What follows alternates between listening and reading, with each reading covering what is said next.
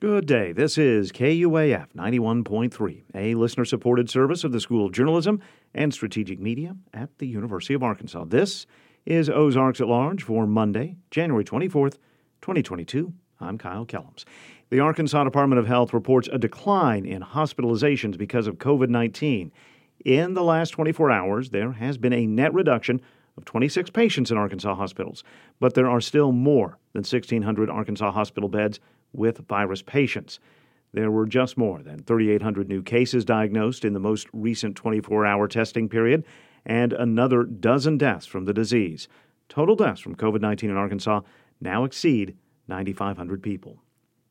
The number of hospitalizations in Arkansas continue to be at higher levels than this time last year when another surge of COVID-19 was hitting the state. In his weekly press briefing held on Friday, Governor Asa Hutchinson said steps are being taken to expand bed capacity, and he said he's optimistic about the near future. We're hopeful that we'll see these cases go down first, and of course, even after the cases start going down or decreasing in numbers, then you're still going to have hospitalizations are there as a lagging indicator in deaths. We have still a lot to do here, a lot more to go through, but we have positioned ourselves in the best way possible to get through this.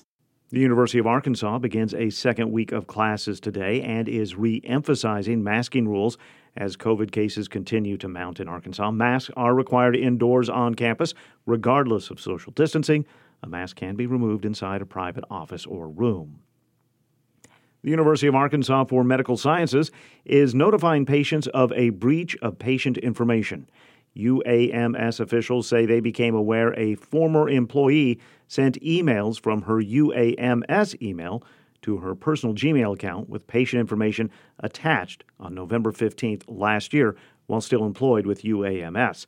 The attachments consisted of Excel spreadsheets used for internal billing compliance, auditing purposes, and/or billing statements addressed to UAMS for reimbursement. The former employee, who voluntarily left UAMS, contends it was a mistake. No credit card, debit card, bank account, address, driver's license, or social security numbers were included in the information. The attachments did not include any clinical documents or medical records.